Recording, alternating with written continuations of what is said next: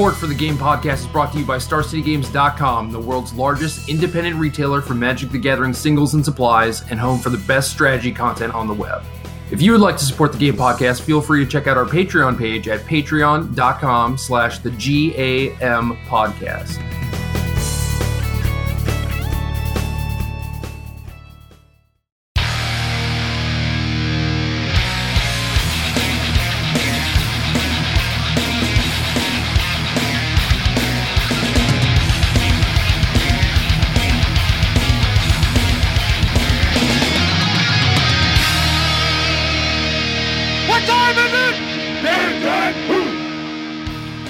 Welcome to episode 119 of the Game Podcast. I'm your host, Jerry Thompson. Here with me, as always, is Brian, the lost soul Gottlieb.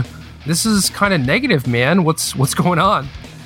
Well, it does sound negative, but it just comes from a place of a lot of joy. I feel a little lost right now. The Pro Tour's over. This early standard format was like one of the coolest in a very long time. There was a lot to explore. There's all these awesome decks. And now it feels like things have finally authoritatively settled around the Pro Tour metagame. Not that that's a bad thing. There's still work to be done. But that pre-Pro Tour period was a lot of fun. It felt like anything was possible. And now we're in kind of a more static metagame. And I'm a little sad about it, I'll be honest. All right, question. Should we actually try and call it Mythic Championship instead of Pro Tour? We should. And look, whether I like the branding or not, it is now the Mythic Championship. And I'm not trying to be a smartass. It's really, really, really hard to stop calling it a Pro Tour. But yes, we should try and call it the Mythic Championship. And it was an outstanding Mythic Championship from a viewer's perspective. I can tell you that, especially when it comes to our very, very deserving champion, Autumn Burchett. An incredible performance on their part. Jaw-dropping mastery of the mono blue deck. Yeah, Autumn absolutely crushed it. And I think if you want to learn how to play this deck, watch any of Autumn's matches. Yeah, they were just absolutely brilliant. And I was not surprised. I haven't interacted with Autumn all that often, but every time I do, they have something really intelligent, really insightful to say. Autumn is a member of our Discord and participates in conversations occasionally. Not the most active user. That's okay. They've been very busy mastering this mono blue deck, so we can forgive that. But yeah, incredibly bright person, and I'm really not surprised at this outcome whatsoever, especially given all the success they were having leading up to this event with the same deck. Yeah, it's kind of funny to see Autumn happy to win their RPTQ, right? And it's like, oh, I got another invite, right? And then you win the Pro Tour. It's like, okay, right. I have all the invites. Yeah, wild change of fortunes there, but again, very deserving. And what an emotional victory, too. And it's strange because, like, obviously you're one of my very close friends, and I've seen you win a Pro Tour before. And don't get me wrong, that was an amazing moment, but it was just more like, really proud of you and like happiness. But with Autumn, I found myself getting very emotional. And I think a lot of it was like Emma's reaction to their victory. And that was very striking. And it was just a really beautiful moment. And it put a tear in my eye. I'm not ashamed to admit it. And I'm so happy that the Mythic Championship carried that much emotion with it for its inaugural tournament. Yeah, absolutely. I'm right there with you. I was at the airport and I managed to catch like the last few turns before Autumn won. And then Emma and a few other folks like rushed the stage and hugged Autumn and everything. And I was just kind of like all smiles, you know? And then It was just like thinking about the gravity of this and the fact that this is the first non-male like Pro Tour / MC champion. Like this is absolutely a game changer. Yeah, huge event in Magic's history. And all of it to be covered in just this dominant, super intense, like focused performance that was just on another level, really. I can't say enough about Autumn's play. In so many instances, you know, commentary would be like, I'm not sure if that was the correct decision, only for it to obviously be the correct decision 10 turns down the road. And that's what we were talking about with this mono blue deck, right? It rewarded mastery. It required mastery, quite frankly. And Autumn had it in spades. Yeah, absolutely. And then I was sitting on my plane and getting ready to take off and scrolling through Twitter and stuff and just reading people's reactions and stuff. And That is when I got teary-eyed.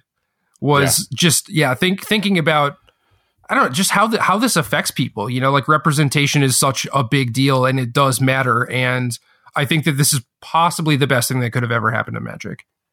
Couldn't agree more. Couldn't have happened to a nicer person. So congratulations, Autumn, from the bottom of my heart. It was really a thrilling weekend. I'm glad you shared that with me. Awesome sight to behold. Yeah, and I was waiting until things calmed down for them to ask them if they wanted to come on the podcast. And instead, I woke up to a message from Autumn asking if they could be on the podcast. I'm like, yes, absolutely. 100%, 110%, whatever percentage I can possibly reach. Yes, please come on our podcast, Autumn. 100%. Yeah, so waiting for things to calm down for them a little bit. So probably going to record that next week at some point. So that'll be a lot of fun. I got to play at the MC, and I played boring Sultai. Like, I think the last games of Magic I played before the tournament were on the Sunday because I had this 4-part article series that needed to go up on SCG, and then I streamed Twitch Rivals on the Wednesday leading up to it. And Thursday was kind of my free day, but Deckless were due on Wednesday, so I couldn't even do the normal like fly to a tournament while wearing my brewing hat or anything. So I ended up playing Sultai. It was not great. I don't know. I did okay. I started 4-1 and then ended 6-7 before dropping. And there were some other people who played similar lists to me that did well. I know that while the tournament was happening, I was just like, I wish I would have done this differently and this differently with my deck list. And then there was a guy I met at the tournament who was a patron and got my list and sideboarding guide and finished, I think, 10-6 and was saying that like the deck was great and the sideboarding guide was great and everything. So it's like, all right, well, maybe I did something right. Yeah, that's the question I wanted to ask you. And obviously not the performance you were hoping for going into this tournament. But do you think something went wrong in your preparation? Do you think you made a mistake by playing Sultai? Because I think there's a lot of evidence that suggests while you may not have made the optimal choice, you probably made a fine choice. And I also think it's difficult to ascertain exactly what the optimal choice was here anyway. Like now having unpacked all of this and having a chance to play with all the deck lists from the Mythic Championship and having seen the tournament play out, I don't know that if you rewind things and give me all this information, I know exactly what to send you into battle with at this point. Like, did you have incorrect assumptions? What exactly went on with your deck list selection? I think the assumptions were good. I expected more mono blue than what actually ended up showing up. Like Nexus ended up being the second most played deck and mono blue was the third. But I also lost to mono blue the 3 times I played against it. So clearly something got messed up there. And we had Cat Light, who does our social media on site collecting data. And I got the first glimpse at that this morning. And it looks like Sultai won just a hair under 50% of its matches overall. So obviously that is not a great sign. Like just a straight 50% win rate is not what you need to be aiming for to have success in these big tournaments. So I don't know. I think if I had more time, then I likely would have played a Rekindling Phoenix deck, maybe something like Shota Takau's deck from GP Memphis. And I played a few matches last night, just, had the itch or whatever. And ended up hitting Mythic on Arena and stuff. So I tweeted the deck list I used in the little sideboarding guide and everything if people want to check that out. But that deck just seems very good to me. Yeah, I streamed with it for a while today. And, I didn't play a huge number of matches, but I went something like 6-2, 7-2 maybe. The deck felt quite powerful. Did seem to line up well with the format. So I could buy that with more time, you would have ended up in that place. I think a question to ask, though, is that when the tournament is ultimately won by mono blue, and I'm not trying to toot our own horn, but like we were out in front of the mono blue thing. Absolutely. I think, our podcast on the topic, along with Hayne reaching rank 1 Mythic and along with Autumn winning their RPTQ, were very much catalysts for people starting to take the mono blue list seriously.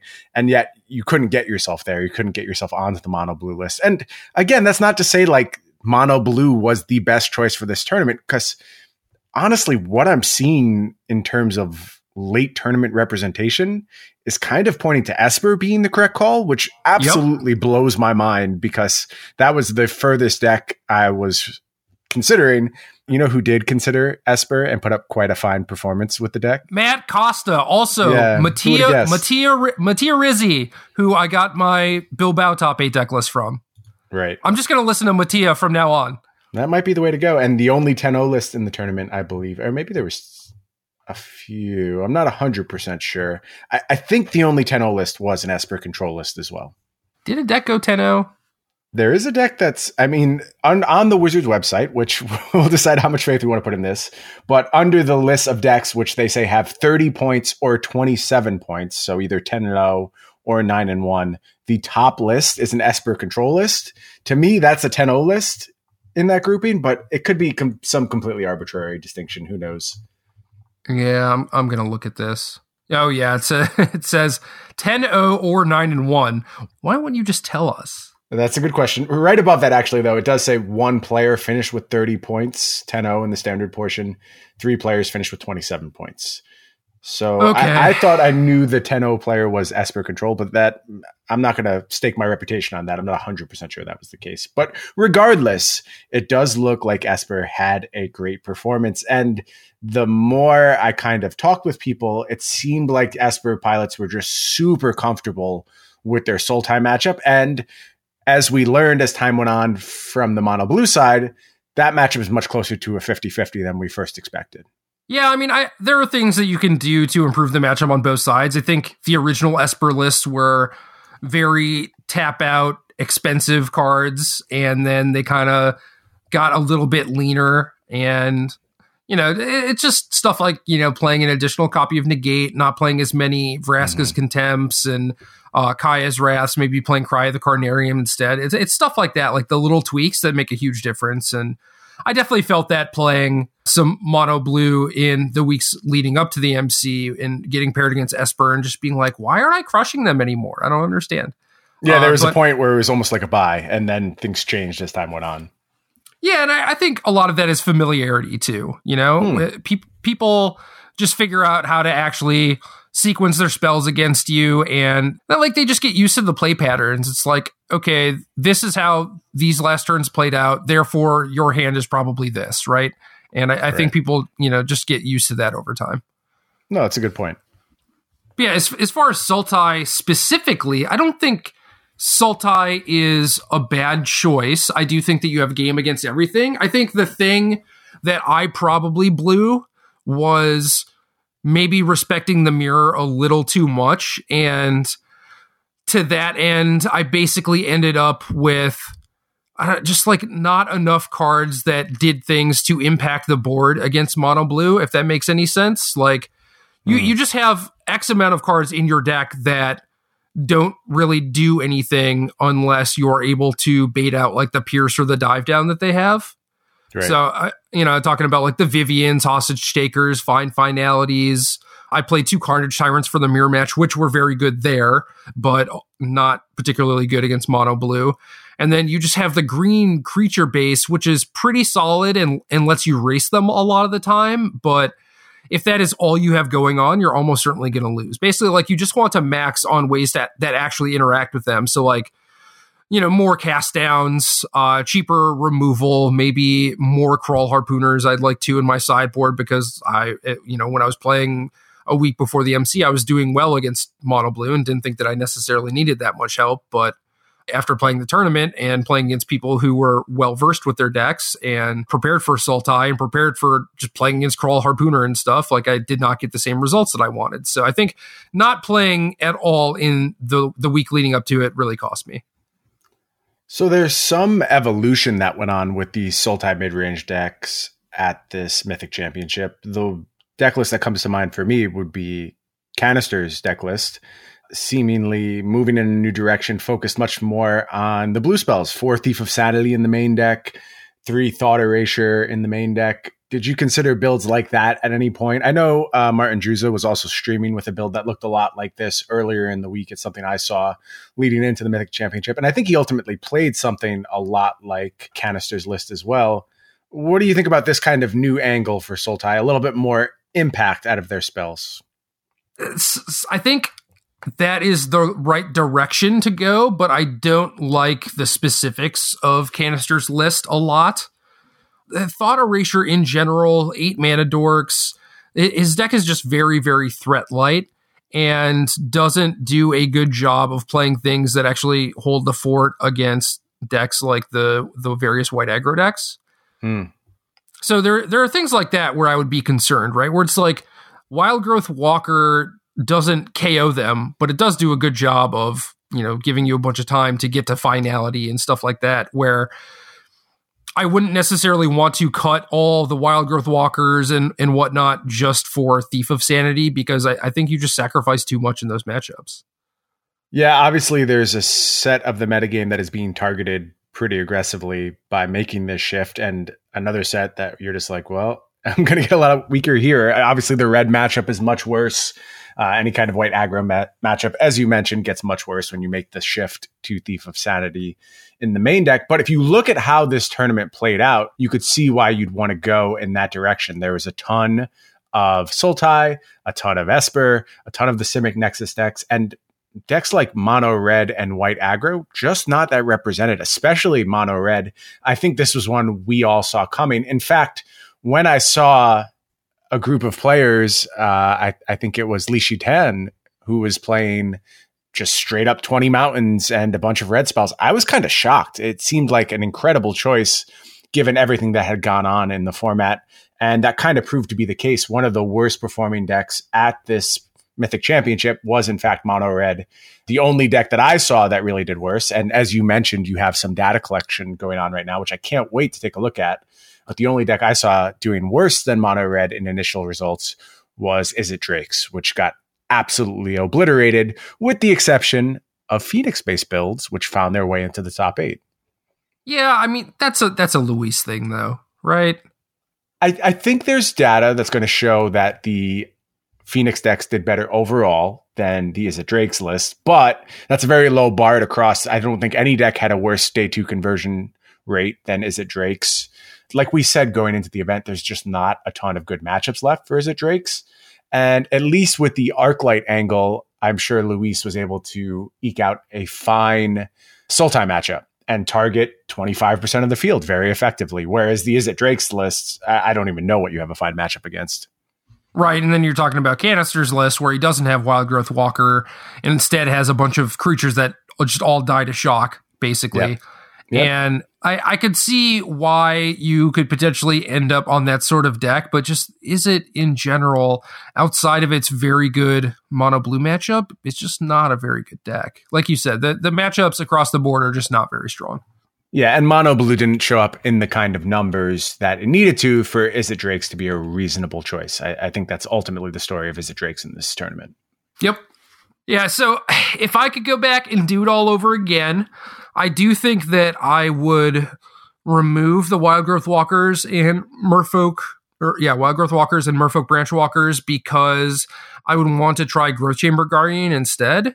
And I think that card is just not respected as much as it should be as a card that just puts pressure on the mono blue decks. Like I think that it is very effective at what it does, and you lose out on the life gain aspect, like the pure racing aspect from Wild Growth Walker, but I would try and make sure that I insulate myself in a few other different ways by like playing an extra copy of Cast Down or like trimming a Vivian, trimming a Find Finality, stuff like that.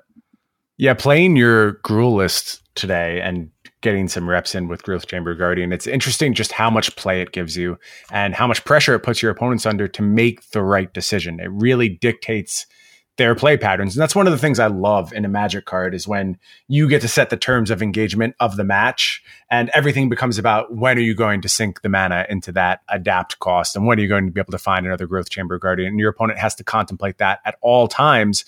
And that gives you an advantage. Sometimes you get an advantage just by doing nothing and forcing their hand, and you're able to leverage your advantage that way. And I really appreciate that aspect that Growth Chamber Guardian brings to the table in all of these decks, Gruul and the Sultai lists. You remember that I was more of a control guy, right? I do remember that. It seems like a long time ago now that you're always looking for an excuse to burn everyone out these days. But yes, I certainly remember that. So do you know what caused that shift? No, please tell me. So I have this friend, Tim Bulger. We call him T-Bulge. Do you know T-Bulge? I feel like T-Bulge has come up on the cast before, but I don't believe I know him. So he always used to draft like these just absolute piles that were just like suicidally aggressive, like, 2 mana 1/2 flyers and like these auras that just, did nothing but pump your creature, and just like he would just get 2 for 1 over and over again. He just wouldn't care. And it's just like this goes against like everything that I know about fundamentally about Magic, right? Where it's like the creature auras in limited are pretty bad, right? But just at some point, I think mostly from playing poker, he realized that you have more control over a game by being the beatdown than you do by trying to actually be a control mage. Like you're saying with Growth Chamber Guardian, like you are dictating the pace of the match. Absolutely. And you just get to put your opponent into these like really bad corners, and you get to decide that they don't. Yeah, I feel that immensely, especially when it comes to limited, because my limited playstyle is super aggressive. I love those like 15 land decks and a bunch of pump spells and cobbling together damage through creature enchantments. I draft in that fashion quite often and quite successfully too. And the process you're describing is exactly right. You use your aggression to take away your opponent's choices and dictate the terms of the game. So I think that's a fine point. I haven't quite made the shift over in Constructed yet, because I just don't feel it in the same way. And I know that's not a satisfying answer, and I should be able to point to some really clear thing that says why I don't feel it the same way in Constructed as I do in Limited. But it's more of like a je ne sais quoi. I don't know what it is. I can't express it. I just don't feel the same control when I'm taking aggressive strategies into a Constructed tournament. Well, you're picking up on it though, because of the Growth Chamber Guardian thing. Like you are seeing it. Oh, absolutely. Absolutely. And I think that Gruul deck that like Shota Takao top 8 in Memphis with that I've been playing does a very excellent job of doing that, because you have like the best threats along the curve, and then you have some removal spells, some amount of interaction and stuff. But for the most part, like they have to spend the game reacting to you. And a lot of decks in the format just don't have the capability of doing that correctly. And then you play against something like Esper Control, and you have like haste creatures, things that don't die, creatures that draw you cards, and they have like Kaya's Wrath that they're leaning on super hard, and you just get to continually put them in bad spots, and it's awesome. Yeah, it's that no bad threats principle, right? Like there's only wrong answers, no wrong threats, which is certainly a simplification, but that's basically what it speaks to, is they will end up dead if they don't answer what you're doing, and you're willing to leverage that in a lot of spots. Right, but what I'm basically getting at is like you put them into a position where if they don't cast Kaya's Wrath, they lose, and if they cast Kaya's Wrath, they lose. Right. Yep. Yeah, that's the end game for sure. And I appreciate that, and I did feel that playing that Gruul deck today 100%. It's just like, okay, well, I'll extend into this finality. I hope they cast it, because then I will kill them with my haste threat, and it's right. They have no outs essentially at that point. And it's nice when your deck can force those kind of situations. And I think that's what a truly good aggressive deck does. It forces those situations. Right. Exactly. I mean, the mono red deck basically does that by like, okay, we play this normal game of Magic, and then I have 12 points of burn spells or whatever. And there's nothing you can do about it. And then the white deck is just like they go super wide and pump their creatures, and there's nothing you can really do about it, right? That is how these aggressive decks are winning in the format. And Mono Blue is doing kind of a similar thing where they have all this 1 mana interaction and Wizard's Retorts and a card drawing engine, and not all of your cards interact with their cards in a positive manner. And I think that people need to be building their decks significantly differently going forward. And I definitely made that mistake this Pro Tour, and I would do things differently in a heartbeat. I would either register that Gruul deck or look at playing a different version of Sultai, which is not as good at doing the things that normal Sultai is good at, but I think that the rules for the format have changed. Yeah, so I kind of want to run you through some of the other options in the format, and I'm curious why you fell at this point and are not considering something like Esper. We're talking right now about how it appears like Esper was ready for this format, how it put forth a good effort. Still not something you're interested in at this stage? Is it just a playstyle thing, or you still don't believe in the deck? What's going on there? No, Esper's good. It is good. I think once they lowered their curve and played Cry of the Carnarium, it was very much a game changer.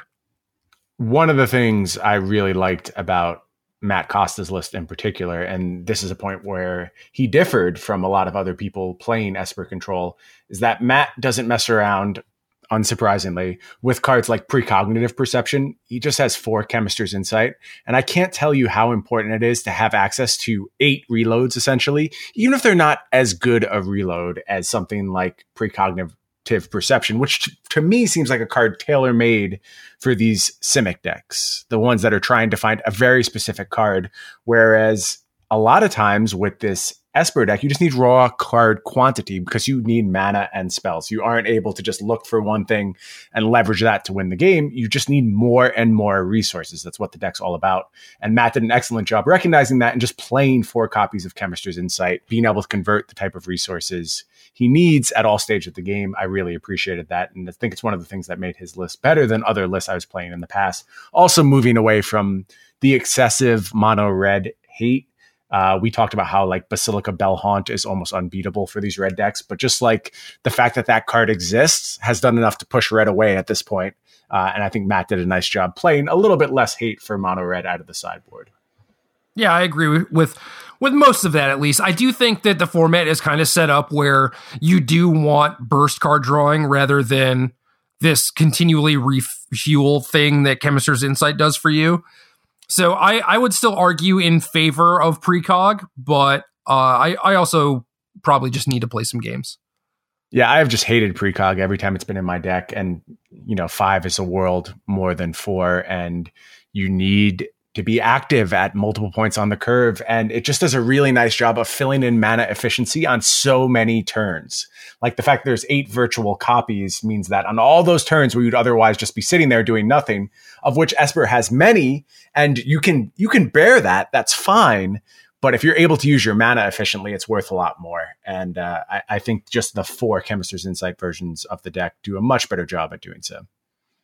I'm going to disagree with that for now. Okay. Play some games, get back to me, check in on it, because I started very high on Precog Perception. I'll say that. I thought it was a very powerful card and exactly what these decks wanted. And as I've played more and more Esper, and it is a deck I've played a good amount at this point, I've come to appreciate Chemist's Insight a lot more. Well, the difference is that now these decks have lowered their curves, so I think that Precog also just gets a lot better once that has been done. Yeah, because it's kind of doing the same thing where you're able to fill in mana inefficiency and, use your spells more efficiently. On like turn 7, it's more likely you can play precog and play another spell. So I get what you're saying there. It was a market difference for me too, though. It also just means that you're under less pressure by the time where you get to cast precog. It's not like you're leaning on turn 4 Kaya's Wrath to catch you back up. You're casting Cry on turn 3, which then buffers your life total by a lot and then gives you the time to actually hit precog. And then once you precog, you're looking at so many cards that like the game might as well just be locked up at that point.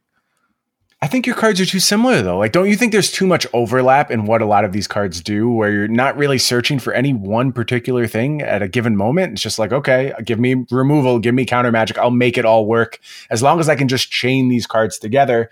And, you might get 6 cards deep, but it's not that much of a downgrade on Chemist's Insight, and you're able to do it across multiple turns, which is nice. I don't know. It's just, again, more of a feel thing, and I wish I was doing a better job expressing exactly why the difference was stark to me. Like, I thought it was a huge improvement just to have my 4 copies of Chemist's Insight and always have access to it on turn 4. Just making that 5th land drop, too. It's nice to have a little buffer there and make sure that always happens as well. Sure. I just think that like having the Fathom Troll kind of aspect of it where you just make sure that you draw 3 business spells matters so much more than just basically like, cycling Chemist's Insight and drawing an extra card. Okay. I don't know. Well, I'll send you some board states of like where where I'm at like 16 and have precog and then the game just ends. Sure, I can buy that. And I'll send you the board states where if I didn't have a 4-mana card draw spell, I miss my 5th land and just like die horribly. So they definitely go both ways. I mean, if you precog, maybe you play 27 land, but yeah. That's something to consider for sure. And, maybe that's it. Maybe it needs to be more holistic deck building. And maybe we're both right? It's just about how you build your deck around these cards. Nah, only one of us is right. Okay. You can never compromise. There's no compromise on the Game Podcast ever. That's one of our hard and fast rules. We seek the truth, my friend. I agree. Sometimes there's multiple truths, I think. Nah. No, there's only one there truth. is there is one thing that is definitely better, and then there's one thing that's like pretty close and okay. I don't know. I mean, like, because then it's all about context on the other side too. It's like, what metagame are you expecting? Is one better against a broader set of metagames? Is one better for a more targeted metagame? And then it's like percentage of confidence, and that's informing all your decisions. And it gets real mathy. And I was an English major. I don't need to be doing any math. I'll just make a fool of myself. So I like to skip that part and just say a couple different scenarios couldn't be right. It's like Whispers of the Muse versus Fact or Fiction. No, it is not. It's not even close. Well, I'm just saying, like, one is like this slow, grindy thing, right? And then the other one is just like burst card advantage. One is you win the game. Which one is win the game? Fact or Fiction. Oh, no, I don't even think Fact or Fiction would be that good right now. You think it's... Well, not right now. Things have changed a lot since the heyday of Fact or Fiction, that's for sure. Yeah. Anyway, we can move on. I mean, Costa played 4 Insight, so it's probably right. Right. That's a good point in Insight's favor, and put up a very fine showing as well. I believe 8-2 on the day. So props to him. And I believe he'll be playing the next Pro Tour based on that finish. So good job, Matt. Yeah, but it's modern. Like, I want to ask for his help for Standard specifically, but I feel like I'm just not going to get the help that I need. Yeah, well, I think there's a lot of people in the same boat as you right now, fearing this modern tournament. And maybe it's time to transition now. There's some crazy stuff going on with this modern tournament that's going to be played under a new set of mulligan rules called the London Mulligan. Tell me how you feel about this mulligan rule, because we haven't actually talked about this. We haven't, and I think it's really interesting, and I will tell you exactly how I feel about it. I am going to play games using it, and then I will tell you how I feel about it. Because as of now, I have not played games. That's a bold take. I think the instinct is to be like, this is huge, this is dramatic, this changes everything. And especially as you go further and further back, I think it changes more and more in the context of Vintage. It does a tremendous amount, but it's doing so on both sides. It's making answers and threats better. Obviously, there's some decks which want a certain specific card and function on a different level when they have that card, and this seems like a huge boon in their favor. But I saw something, and this is not my math, so I can't confirm this. I saw something like in Vintage Dredge, like Serum Powder, Bazaar, Baghdad Dredge, which I don't know how we're talking Vintage Dredge right now in this podcast, but essentially as it stands now, they have like a 96% chance of being able to open on Bazaar. And with the new mulligan rule, it goes to like 98. So is it better? Yes. Is it markedly better? Not really. It's still the same problem that it's always been. And it's still like an ultra powerful deck, and it still has the same weaknesses. And, you know, leyline mulligans are affected similarly. So you can talk about that as an answer. So I think there's just too much to shake out from this.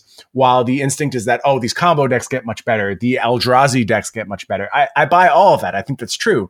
But to me, it seems like something like Death Shadow could get a lot better as well. And, you know, these answer-based decks could also get better. And I think Amulet probably gets better. And what isn't really getting better? That's the question I have. And I don't have an answer for that right now. Okay, so we talk about Vintage Dredge because it's the easiest outlier for people to point out and be like, oh, look how busted this is. And I do think it does matter that you get to start with Bazaar and, you know, like an actual Dredge card versus like mulliganing to 1 and getting your Bazaar and then not knowing where your Dredge cards are, right? Right.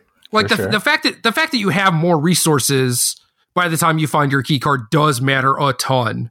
And just looking at the numbers and being like, oh, well, like once they find Bazaar, that's it. That's all they care about. It's like, not really. I mean, like you still need to find a Dredge card. So I do think that it makes Vintage Dredge much stronger. And again, I don't know why, you know, we're actually talking about this because who cares? But in the context of Modern specifically, I can think of a few decks that I would categorize as low resource combo decks.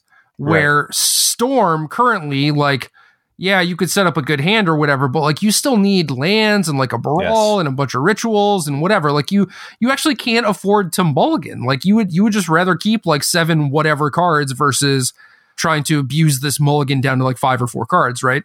However, the outliers I wrote all of these down on my phone. The one thing that I am most excited about, and which I think is going to be awful, but I am excited to do to people, is just decks that are trying to play Chalice of the Void on turn 1. Mm-hmm. Because even if you're on 4 cards or whatever, and you find your Spirit Guide Chalice or your Gemstone Caverns or whatever, you Chalice on 1, it gives you so much time, and then presumably the rest of your deck is like Eldrazi or Goblin Rabble Masters or whatever, and like you don't need a bunch of resources to actually win. Yeah, and you could put turn 1 Blood Moon decks in the same category. And in fact, there's a lot of overlap there, so they're often the same decks. Yeah, anything that basically has a KO punch on turn 1, certainly you have to look at in a whole new light and see if it's gotten upgrades. I think Eldrazi as a whole, you know how much better Eldrazi are when you find Eldrazi Temple. There's going to be more Eldrazi Temples now in opening hands. If this mulligan existed back during Eldrazi Winter, it would have been even more nightmarish. So you're right. Low resource combo decks and one-hit KO decks essentially are the biggest beneficiaries of a rule change like this. There's just a question of how much did the answer decks benefit? You know, if you have a 1-mana answer, or if you have surgical extraction in your deck, or, you know, whatever you're using to kind of blunt this approach, what's it going to be like? I don't think we know yet. Okay, so other low resource combo decks. Goryo's Vengeance, and this is more traditionally Griselbrand to the point where, you know, you just want Goryo's Looting, Griselbrand, Spirit Guide, whatever, and then you can presumably set up a kill either on that turn or on the next turn. Siggy mentioned Restore Balance, which is sure, whatever. I mean, I don't think that deck really does anything, especially if we're talking about a format where other people are trying to combo you. Right. And then Ad Nauseam, which is a higher resource-based combo deck similar to Storm, but it is very much about specifics, right? It's like you want a Pentad Prism, a Lotus Bloom, something like that to generate mana, and then you need your 2-card combo. Or post-board, you're trying to find like Leyline of Sanctity to protect your hand from discard and stuff, and you don't want to draw the Lightning Storm and all these various things where it's like getting the Brainstorm actually matters a lot. Yeah, I buy that for Ad Nauseam, and I remember the PT I played Ad Nauseam, I definitely won a game on a mulligan to 4. It can function as a low resource combo deck. It was a mulligan to 4 where I didn't play a turn 1 land, and I won the game easily, actually. Yep. So yeah, you're spot on. That's a deck that can definitely benefit from this kind of card selection. But still, what of these answer decks? What of the decks that can present Spell Pierce on turn 1? And, you know, that's not something we really fight over a lot right now in Modern, but if the rules of engagement change, there's still powerful spells out there. There's still options like Spell Pierce. Obviously, we're missing Force of Will Daze to be a limiting factor on the format. Legacy has those cards, though. So if we're going to talk about this rule as it applies to Legacy, those cards will certainly come into play. So I don't know. I want to see how it shakes out before I decry doom and gloom. It comes at an interesting time for Modern, though, because I actually think as far as the Modern format stands, it might be more figured out right now that it's been in a very long time. Yeah. So real quick, other decks that made my list: Hollow One, the Prison decks, Eldrazi, maybe Tron, maybe Amulet. And as far as like the answers thing, people make the argument of like, oh, well, now it's so much easier to find your ley line, right? But think of the decks that exist already. And I think Burn and Dredge are two of the biggest offenders where these decks are very clearly trying to not interact with you, right? You need so many different hate cards against all of these different decks. They're not all operating on the same axis. So I don't care that my Jund deck can find its Leyline of the Void more reliably or whatever, because what about all the other decks that are going to kick my ass, you know? Yeah. Yeah. So are you at a place of fear for this tournament now? Are you not looking forward to the Modern Mythic Championship because you have to play under this context? Or do you think it's an interesting new puzzle to solve? Or do you think this is just a straight up blunder and this shouldn't even be considered for Modern? I am scared. I know that they normally try these new mulligan rules at Pro Tours, which is fine with me because it's like, oh, mulligan and a scry. Like, yeah, that's fine. Like, this is still Magic, right? But like, especially with this tournament being Modern, it's entirely possible that this tournament is not Magic. Okay. I think time will tell. This is a really exciting rule for standard play. I really like it in that context. And limited. Great point. Great point. It's strange that its first run is going to be for modern, but it does seem like maybe the place where it's most abusable. So why not start with the worst case scenario and take it from there?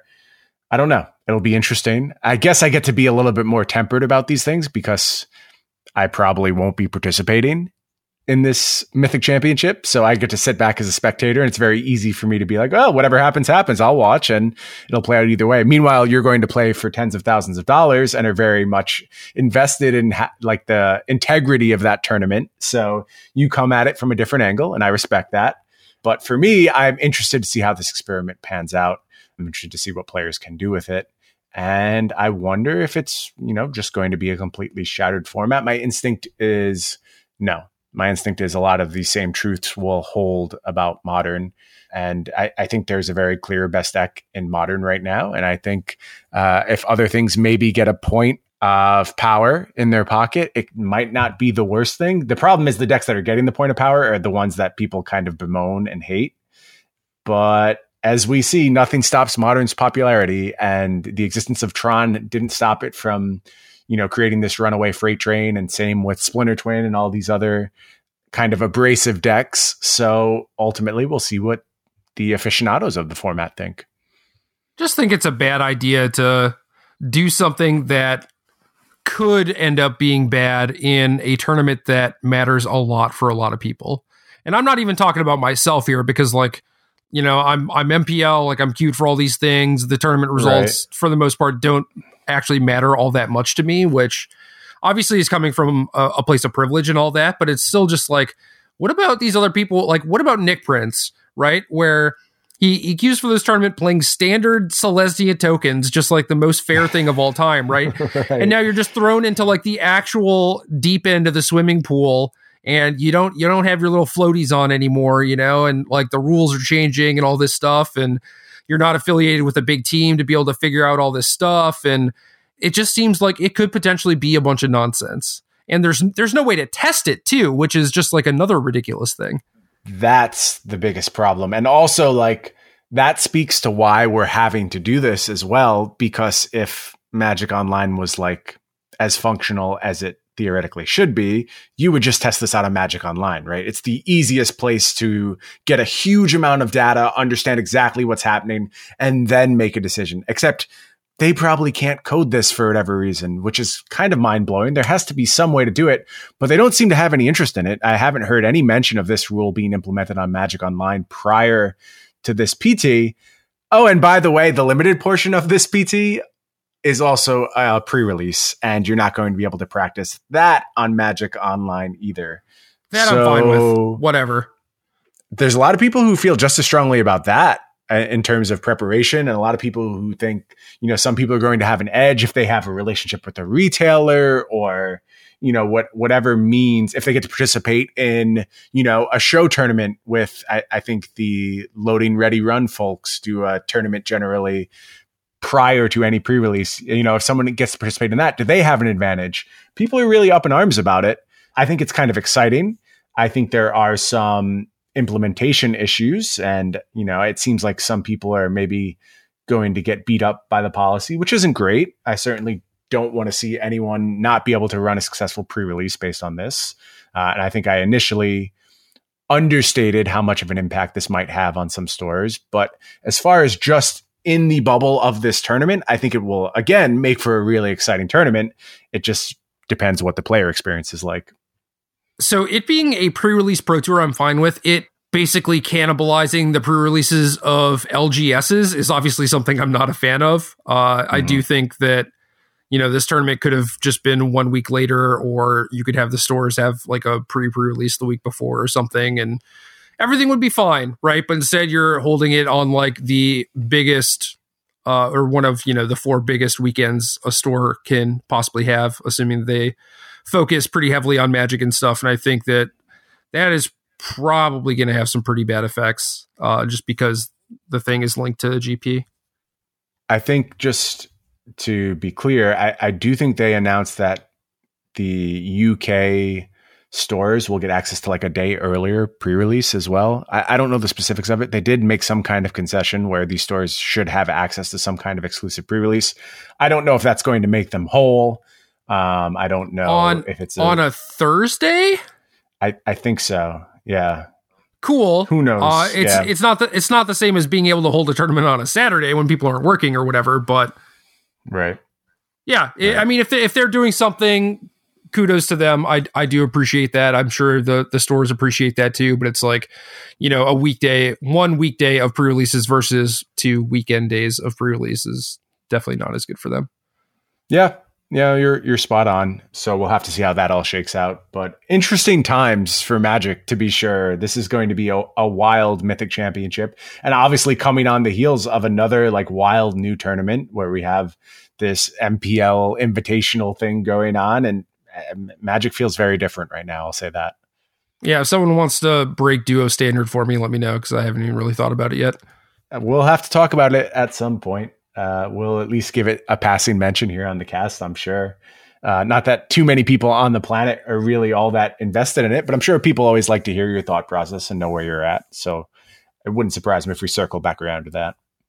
So the Thursday before the Pro Tour, local stores are going to be having pre-releases, which means that a bunch of people who are queued for the PT are going to be in town in London. Going to those stores? Probably. And I guess like that is their playtesting for the tournament. So yeah, maybe this plan to help the stores ends up backfiring. I don't know. Yeah, I don't know what's going to go on there. It'll be interesting to see. Do you want to talk about Modern currently, I guess? I like Humans. What do you like? I am at the point now where I've kind of consumed the Kool-Aid. And I think Phoenix is just the best thing you can be doing. I think the Otter builds are still interesting, stuff like the Mono Red Phoenix lists. But ultimately, I just think like Thing in the Ice, Phoenix is the best deck in the format. And if you're a best deck person, you should probably just focus all your efforts on knowing that deck inside and out and tweaking your sideboard to be perfect every week. And it's strange to me that you are into Humans given that context, because what I've seen of Humans is just a severe struggle with Thing in the Ice. So why do you like Humans right now? What's bringing you in that direction? You know, you can change cards in your deck, right? Right. And I am not a Humans master. I would love to know what cards you are changing to effectively deal with these Phoenix decks, which seem like they're only gaining metagame share on a week-to-week basis. Yeah, so Phoenix is good, but it is not like busted good to the point where it is going to be a mainstay of Modern forever. There are decks like Burn and Dredge and Tron that are not great matchups for Phoenix. And the metagame share of decks like that is only going to increase as Phoenix's popularity increases, right? And Phoenix is not going to be able to stick around through all that. So this is definitely a thing that will not last. And I'm kind of trying to get in front of it by basically looking for other decks that are good against the top decks and also good against Phoenix. And I think that Humans with Reflector Mage is good against Thing in the Ice, and that's basically like the only main deck card that people have outside of like Thalia that is good against it. But I think that that's fine. Like there are games where they could not draw Thing in the Ice, or they don't draw a bunch of Manamorphoses, or you have Thalia, or you Mage it, or whatever. And that's all well and good. And then sideboard, obviously you have a ton of options of, just playing Dismembers and stuff like that. But I also think that between a lot of the top decks, they're very weak to Auriok Champion. Wow, Auriok Champion kind of trending down recently. Haven't seen a ton of it. It was always a Jund beater back in the day. You're ready for it to return, though. Yeah, so people who've played Humans have generally just had 2, and they've built their sideboards in such a way where it's like, you have like 6 to 8 cards you can bring in every matchup. So Auriok Champion wasn't really a hammer, but it was like this thing that was kind of okay against Death Shadow, and it's like kind of okay against Burn and stuff like that. And now you're starting to see lists that just play 4 in their sideboard. And I think that makes a ton of sense right now, just because of how much of the metagame is actually just super weak to it. Yeah, it certainly can find some good matchups for it. Another deck, which I think is very much on the rise, would be Grixis Death Shadow. More and more of that deck on a week-to-week basis. What do you think about the Grixis Death Shadow versus Phoenix matchup. That's kind of like the marquee fair matchup of the format right now. And I've heard opinions going both ways on that. Have you had a chance to play either side of that matchup? It is almost as tense as Grixis against Burn, like Burn before Skewer. Right. Where you just enter into this 2-turn window where it's like, all right, are they going to make a move? Am I going to make a move? If I don't make a move and they just have like the 3 things they need to kill me, I'll die. But if their hand is pretty bad, I can kill them over 2 turns. You know, it's just like this really intricate, complex thing that I think ultimately favors Shadow just because of how large Death Shadow is, and they don't particularly care about Thing in the Ice because they have so much removal, you know, and discard and all that stuff. So I think Shadow is favored. Obviously, if you just put like 3 Phoenixes in play or whatever, they're never going to beat you. But those draws are so rare. They are. It's nice to have that option in your back pocket, though. I would be remiss if I didn't mention Amulet. I think the deck is still great. I think it made some very intelligent adaptations to the format, moving to white, getting access to Path Exile. People are doing a lot of strange stuff with Amulet. The deck continues to evolve. You're starting to see more and more coalition relics, something that Dom Harvey certainly was one of the first I saw to pick up that card, and I'm seeing more and more coalition relics. I'm starting to see some people return to Explore, which quite frankly, I've been mostly focused on Standard recently, so I haven't gone back to these Explore lists. I bristle a little bit at it, but there's some evidence that you just can't reliably keep your creature enablers around anymore, and you need some more spell-based access to ramp. So maybe a return to Explore is exactly what you need. But on the whole, I think Amulet continues to adapt, which is interesting because I think if you asked people a couple months ago, they would say Amulet's this thing. It's a worse version of a deck that used to exist, and it is what it is. But when people kind of really put some effort into it, we found a lot of new angles in the deck, and it continues to present new angles. And it's a really fascinating deck, and I think you're rewarded for just sticking to it. So people who have been playing Amulet to this point, you don't have to go anywhere. I think your Amulet deck can continue to adapt. So if I were attending GPLA this weekend, I would be very much torn between just playing Phoenix and continuing to play Amulet, and I would let my results kind of dictate my choice. You're not going? I am not going. Why not? I don't have any reason to play Grand Prix right now. They are essentially very, very expensive PTQs that I have to fly very far away for and be away from my wife for the whole weekend. So as of right now, I'm not sold on GPs. I hope something changes with the system where you could entice me to, again, participate in GPs. But as it stands right now, GP Seattle is my next GP, and I'm not really traveling this year unless some incentives are put in place to say, oh, maybe you could chain a few events together and have a nice little run on the Pro Tour for a little while. But right now, that's not an option, and that was always what was really important to me. So GPs are out for the time being. You are looking at this way too, and I'm using air quotes here, logically. Oh, am I? So yeah, you're looking at it tell me the illogical way to look at it, please. Well, no, the actual logical way to look at it is that just playing in a tournament that is a PTQ might not seem appealing, but it's like you're kind of doing like Magic full time, man. Like it does pay to get out there and meet people and buzzword, build your brand, etc. Right? They are doing coverage now, so that helps. They are playing in big tournaments would give us more stuff to talk about on the cast. It gives us more things to put on social media, more things for you to like talk about as far as like, oh, this is like this cool thing that happened, or you know, this was an interaction with these humans that I met and everything. And I don't know, man. I think going to tournaments is something that you should be trying to do if you want to continue doing Magic stuff full time. That's all. I think that's a fair point. I do think there's good replacements for attending GPs. I think like, you know, playing a Magic Online PTQ could be just as good a replacement, quite frankly. There's certainly a missing community aspect there. But look, it's expensive to travel to a bunch of GPs. I mean, there's no way around it. And people ask this question all the time, like, how do you finance these things? And quite frankly, the answer is out of my bank account. Like, it's a losing proposition to go to a ton of Magic tournaments. And, you know, a weekend in LA is going to cost anywhere in the neighborhood after plane tickets and hotels. And, you know, don't tend to travel super frugally, if we're being honest. So I'm down $1,000 to go to this tournament. And what?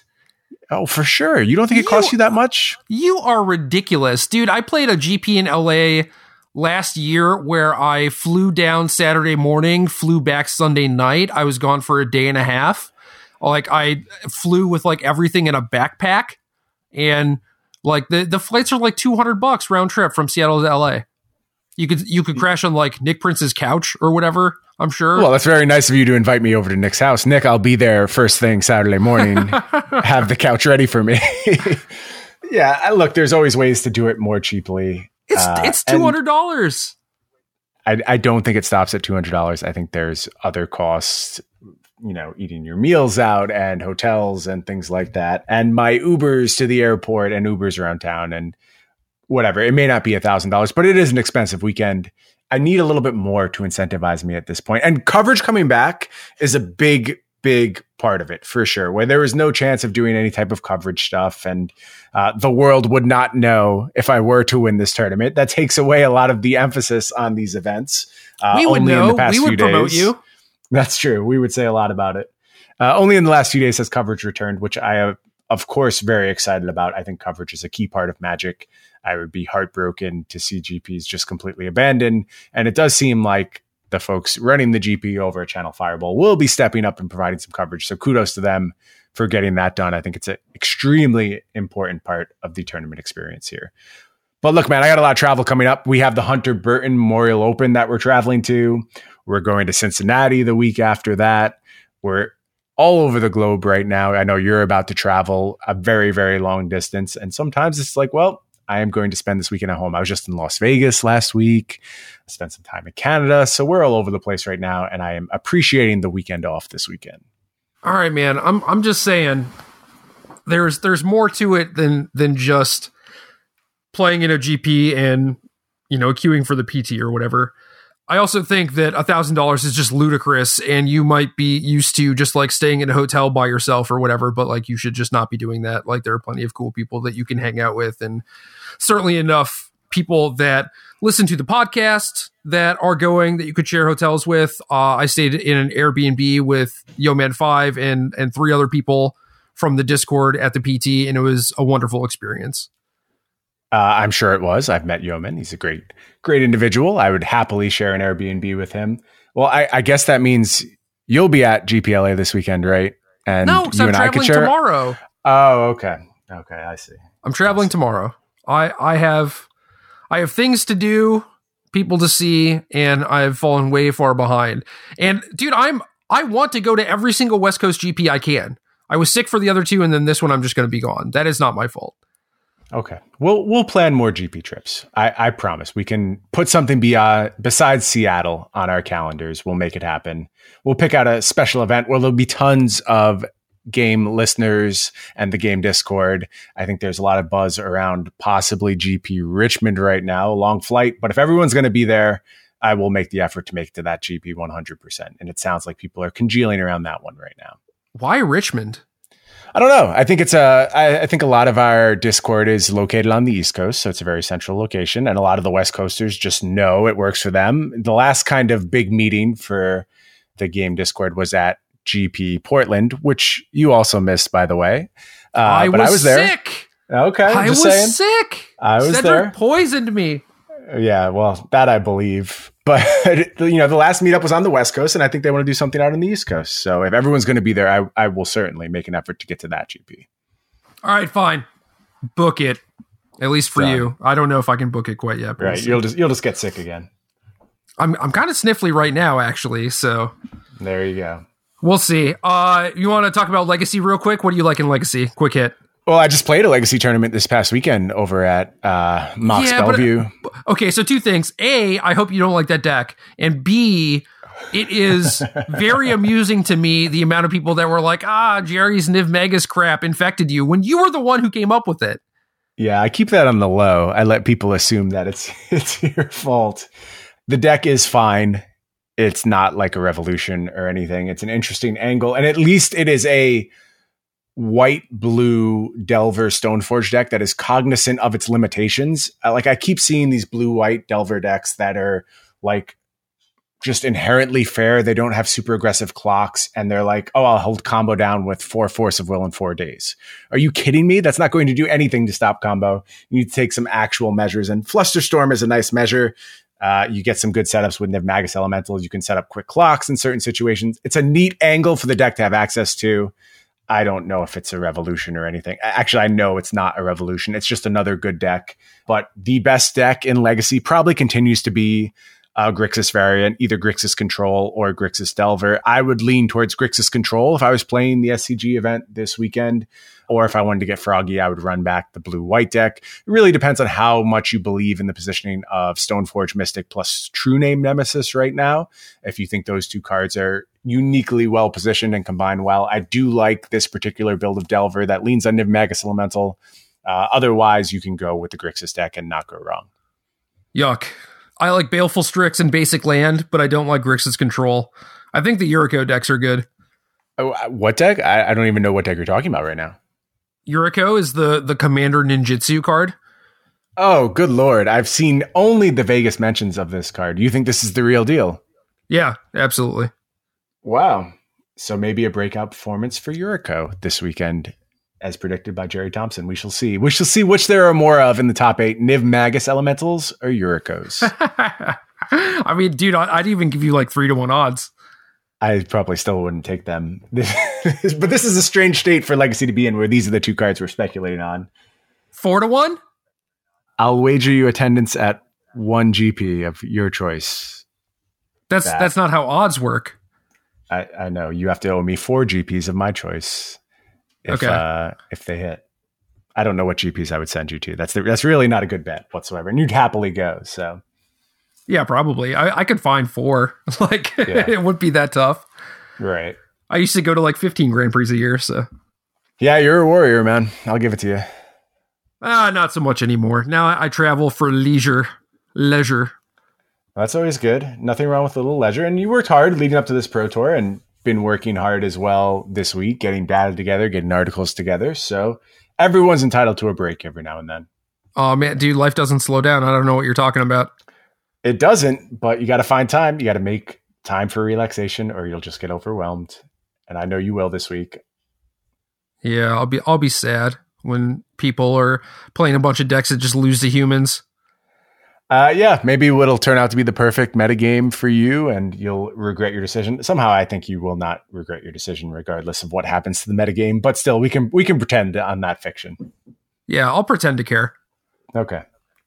All right, we have a question. Question comes from the lovely people in the Game Podcast Discord.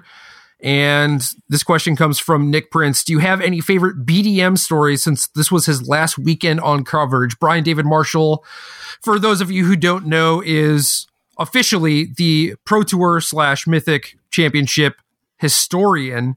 And that's no joke. He knows everything and everyone, and he has rightfully earned his title. He was basically the floor reporter, sometimes commentator and everything. But if you saw an interview with a player, it was probably him or Marshall. Yeah, this is a sad day for Magic. How could you not associate BDM with coverage? Since I've been watching Magic Pro Tours, certainly BDM has been there, always the face of the game, one of the iconic voices of Magic, and he will be sorely, sorely missed. BDM and I have only spoken a couple of times, so you would think being from the Northeast, I would have more, association with him, but I really wasn't too involved in the tournament scene when I was younger. It's more of a recent thing in my life. But I will say that I remember after my GP top 8 at GP Atlantic City, I was just in the hotel, maybe the day after, it might've been on the Monday, and BDM was walking through and he took the time to stop and talk with me. And, he wanted to know about my weekend and, how long I've been playing Magic and what was, did I have any prior Pro Tour experience? And, what was I basically thinking in the aftermath of having a really, nice performance on the weekend. And it didn't come from a place of him doing his job. He just wanted to know me as a person. He wanted to understand my experience. He wanted to congratulate me. He wanted to take a moment to appreciate my accomplishment. And this was the first time we ever spoke. And in that moment, it was incredibly clear to me that he was just this incredibly genuine, honest, and caring person who loved both Magic and Magic players more than anything on the planet. And it was immediately clear. It just shone through in everything about his personality.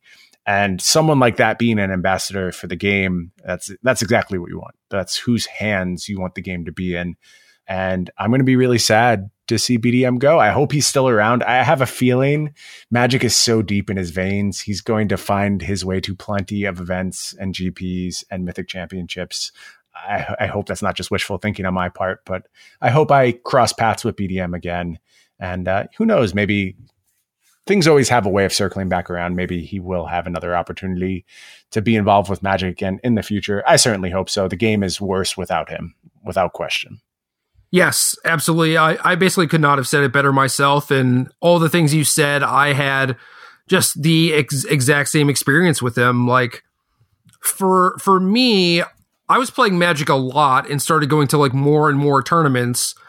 And he pays attention. He pays attention to like, you know, everyone who is doing well. It's like, I think he knows that it's like, okay, this is this person's first GP top 8 or whatever. This is how that makes them feel. Okay, this is like their first Pro Tour, their first Pro Tour cash. Like he automatically understands the human element of it and actively tries to seek it out. Basically just what you were saying. And for me, I was a shitty kid. Absolutely. And I kind of wrote an article about this on Star City called Social Currency. If people have not read that, they should absolutely read it because it lets you know a little bit more about me as a person and my history and everything. But like, you know, there I am at like some nationals tournament, right? And we're just sitting in a circle talking, and I think that this manifests itself in ways now where you tell me that you're not going to Grand Prix or whatever, and I try to pressure you into going to them because I do think it's in your best interest. For the most part, you know, but it's like back then I would probably handle it a different way where it's like I would yell at people, I would call them stupid, blah, blah, blah, you know, like I was not super good at motivating people, but I was very clear to let people know when they disappointed me. Mm-hmm. And I don't know, I think a lot of people just saw me as like very negative and very harsh and everything. And we're sitting there in the circle talking and something like that happened. And someone mentioned that I do this a lot or whatever, and BDM was like, oh, well, he does it because he's an optimist. And I'm just like, hold on, like I am just the most negative person ever, right? Like, what the hell are you talking about? Like, there's no way in hell that I'm an optimist, right? And he was like, no, you are hard on people because you believe that like people are capable of much better, right? And you just want them to see their full potential. And that is, you know, like what makes you or whatever. And like, he wasn't wrong. Like he was absolutely 100% right.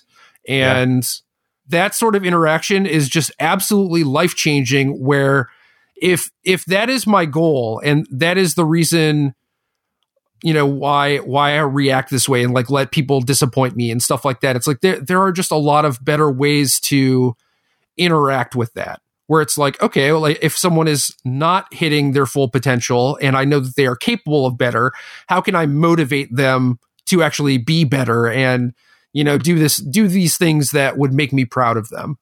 And I think he did a very good job, just like in that little instance of conveying like how much he knew me and understood me, even though we were not like friends per se. Like we saw each other every other weekend and we chatted and stuff, but it's like, he gets to know every single individual person probably on a level that is deeper than their best friends know them. And that is purposeful on his part, you know, like he actually does care about the people who play the game and the human aspect of everything. And yeah, it was one of the few things that I think helped make me a better person today. Yeah. And that's the effect of someone who takes the time to have a genuine interest in others. And BDM, I hope you get a chance to hear this. I hope someone brings this to your attention. You will be absolutely missed. Thank you for everything you've done. 100%. I will have to bring you some kind of cookie or something. I know you're a cookie aficionado. Next time we cross paths, I'll provide you with the cookies this time as a way to say thank you for everything you've done for the game thus far. And I'm sure you will continue to do in the future, no matter where your life takes you. Yeah, the good news is he kind of gave me the Q&D version of what he's going to be doing and what he's going to be working on and stuff. And I do think it will give him time to still be involved in Magic to some degree, if that's like going to some East Coast GP or something. I think that will be a thing. So I'm excited to see that and, see if the old man still got it, see if he can still hang. Yeah, maybe future Pro Tour competitor BDM. Maybe he'll be listening to this podcast because he needs to know what the hot new deck is to play every week. We'll have him back in those kind of graces. Time will tell.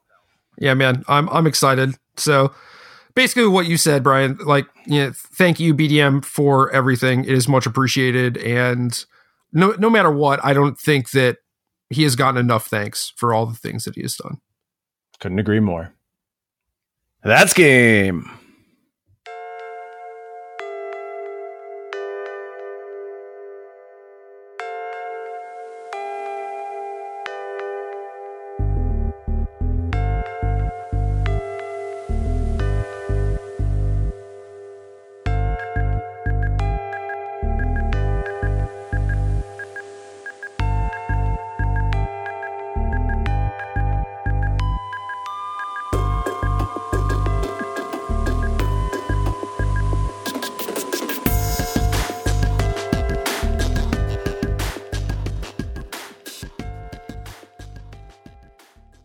Good luck.